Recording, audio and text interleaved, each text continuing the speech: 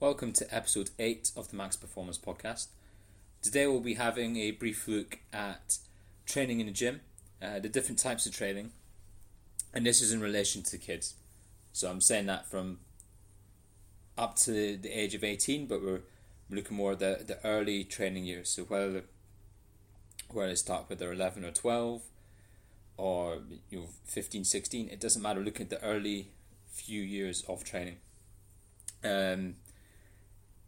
It's a separate argument when people talk about how young is too young to start training. Should it be post-puberty? Can it be earlier? It used to be that people thought it would stunt your growth.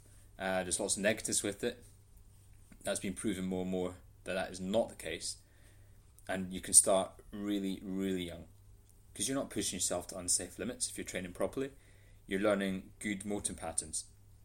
So actually starting young and getting the technique dialed in is massively beneficial. And then you can gradually add the weights slowly, but you've got that technique from stage one rather than waiting years and years and having to start from scratch when others have already been doing it, and then you feel like you're playing catch up. You might be trying to put more weight in the bar than you're ready for, etc., etc. But let's just say 11 or 12, 13, 14, that's generally when a lot of people start training. And what they often come to me with is questions around how do I train to get bigger? Trying to do bodybuilding splits, bro splits. So if you're not sure what that is, it's back and buys, maybe a leg day, chest and tries, shoulders, arms. That's generally the training week they're looking at. There's different ways of doing it, but that's the one. I mean, even if they are bodybuilding, firstly, they're just looking at one leg day a week there, and that's not right. It should be the other way around. If you're going to split your body, you can split it upper and lower. If you're going to split it more than that, why aren't you splitting your lower body as well? You could do anterior and posterior, like push-pull style things, or different patterns, so more horizontal, vertical dominant. Or with the lower body, you normally say knee dominant or hip dominant movements. So knee dominant would be things like squats, and hip dominant, you've got your RDLs, deadlifts, etc. But generally, they're looking at the bodybuilding splits. The main reason we'll focus on here is what's the purpose. So, what the purpose of the training? The priority, regardless of the age, is to get that technique right. And it's technique you don't know. For 99.99% of cases of people that you're training, you don't know what they're going to end up doing.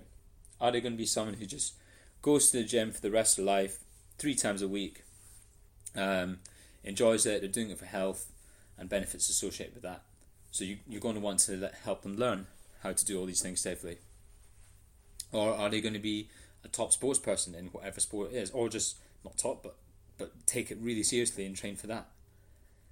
Now, if they're training for rugby, that would be a different type of training to if they've chosen to do lacrosse. Or they become a skier. You just don't know.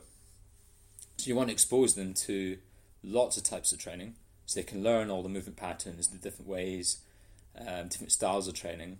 So as they get exposed to them as they're older, they know what they're doing. So imagine they leave school, they go to university, or they go to a club after school, and there's going to be a certain style of training there. Now, it's often been the case that it's sink or swim. You go there and they go, this is the training we're doing. If they don't know what they're doing, they're falling behind. If they do, they can just pick it up, get on with it, get the gains that the coach is after, and they'll fit right in. That's the aim here. Or they might not have that support and they have to do it themselves. They have to design their own programs. If they've been exposed to anything, they might not understand the different styles of training, but they'll know, well, this worked for me, that worked for me, I'm going to try this. That's another aim of what we're trying to do here. Obviously, if they're keen and they're getting in lots, you can, ideally, get them to understand the training process more. Do little bits of education on why we train in certain ways, different styles of programming, and find what suits them the best. Because it's not all the same. One concept here is got this from Power Athlete Radio, the big monkey or little monkey. So big monkeys need loads and loads of volume, in general in their training to get the adaptations that they're after, to stimulate their body to produce those adaptations. And small monkeys only need a little bit. They need less reps. They can get away with that, less training in a week. It's not a choice thing. It's generally how you respond to training, and everybody responds differently. So it's about exposing athletes to different styles of training, different types of training, intensities, and different rep schemes, etc. So that they can learn what works for them. They can listen to their own body and understand that. That's further on in that training process, though. Initially, it's just about getting the basics in. So squat, hinge, pull, push, brace, rotate, and lunge. Those are the primal movements that I talked about in an earlier podcast.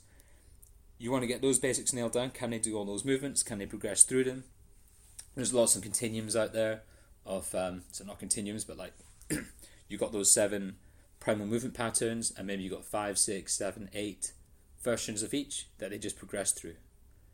As they show competence in level 1 on a hinge, for example, they move to level 2, then level 3. They might still be in level 1 on a squat, so you'll spend more time on that, trying to progress them to level 2.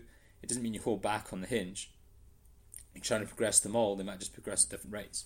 And eventually, you've got down to, say, it's 8 levels in each one. 8 on all of them. That's a lot of exercises they've been exposed to. They've learned the movement patterns in slightly different ways, and they know a lot of exercises. And from there, they can be exposed to new ones. So they go to a new club. So we're going to do this one. And they're all very similar, just a slight tweaks. They should be able to adapt to it very, very easily. An example, the progression would be going from a hinge with a dowel on their back, so a stick on their back to get the technique, to doing an RDL just with a stick or maybe the bar. Then they're going to single leg RDLs, but let's say an arabesque and not holding any weight, but having their arms pulled back so they've got a big chest. Then adding in a weight in that single leg RDL, and this can go through different stages. Obviously, you can load them up as well, and eventually doing things like Bosch squats or like single leg RDLs into step ups, and challenging that hinge pattern in different ways. To circle back around here, though. Why can't we do this through the bodybuilding splits? Well, you can, but it's not as generally beneficial because we're trying to train to be, learn these movement patterns and train that way and more athletically rather than the bodybuilding style, which by its nature is more towards, there's a lot of stuff towards failure, there's a lot of isolated movements in those programs too, and we don't need all that. Machines can get used a lot. They would rather use free weights, learn the movement patterns safely. Machines can be taught very easily.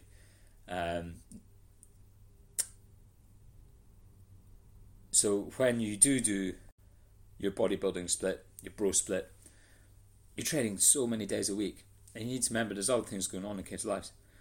So yeah, there's take training out of it. You've got academics, you've got other things outside of school, whether it's social or other commitments they have, other clubs. But even just with the training, and the sporting side, they should be learning, ideally, different sports, trying different sports out, doing stuff like that. That's, unless their whole sporting goal is based around the gym, the gym is there to support their sports. So I'd argue that if their goal is around the gym at that age, they need to be exposed to more sports. The gym can wait. You do it to try different sports. And in the future, if you decide they're not for you, that's fine. You know what you're doing in the gym, you can progress with that.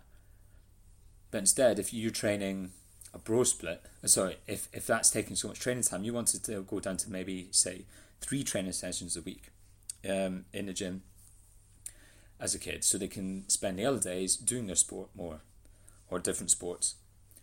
So if you are doing a bro split or bodybuilding on those 3 days a week, they don't work well. You're trying to cram too much into each day, and or you're keeping it as it is, but you're only getting through that split every 2 weeks because you're only training 3 times a week. Far better to go full body sessions. So every day that week is full body session, but you can have different movements in there. and that's going to allow for good, consistent adaptation and learning of lots of movements over time, as I discussed earlier. So to sum that up, that's just a couple of introductory reasons as to why not to go for bodybuilding with kids. Now, there's a space for what you might call little elements of bodybuilding in the programs. So say you are doing a full body program 3 times a week. Randomly, you're 15 years old, training for a couple of years, so you know different movements. You'd be doing some sort of powerful movement. It could be jumps or throws into a squat, a push and a pull, a lunge, and then that's most of their session. They might finish with a bit of a sleeve filler there. So you're going push-ups and inverted rows, or push-ups and curls, something like that. Max reps, 3 rounds with no rest there, just to finish off. So that's a bit more like hypertrophy training at the end. But it's been a full body session. They're getting in a lot of the different primal movement patterns there. The other ones will be ticked off on the second or third day of that week's training. They're training properly, they're training for strength and athleticism there, just the power at the start, and then you can get a bit more hypertrophy at the end. So thanks for listening. Again, these are just initial thoughts. It can be a far deeper conversation than this. So if you want to talk about it, you got any comments, just let me know at maxroger7 on Instagram, or you can email me max@max-performance.co.uk. I look forward to hearing from you.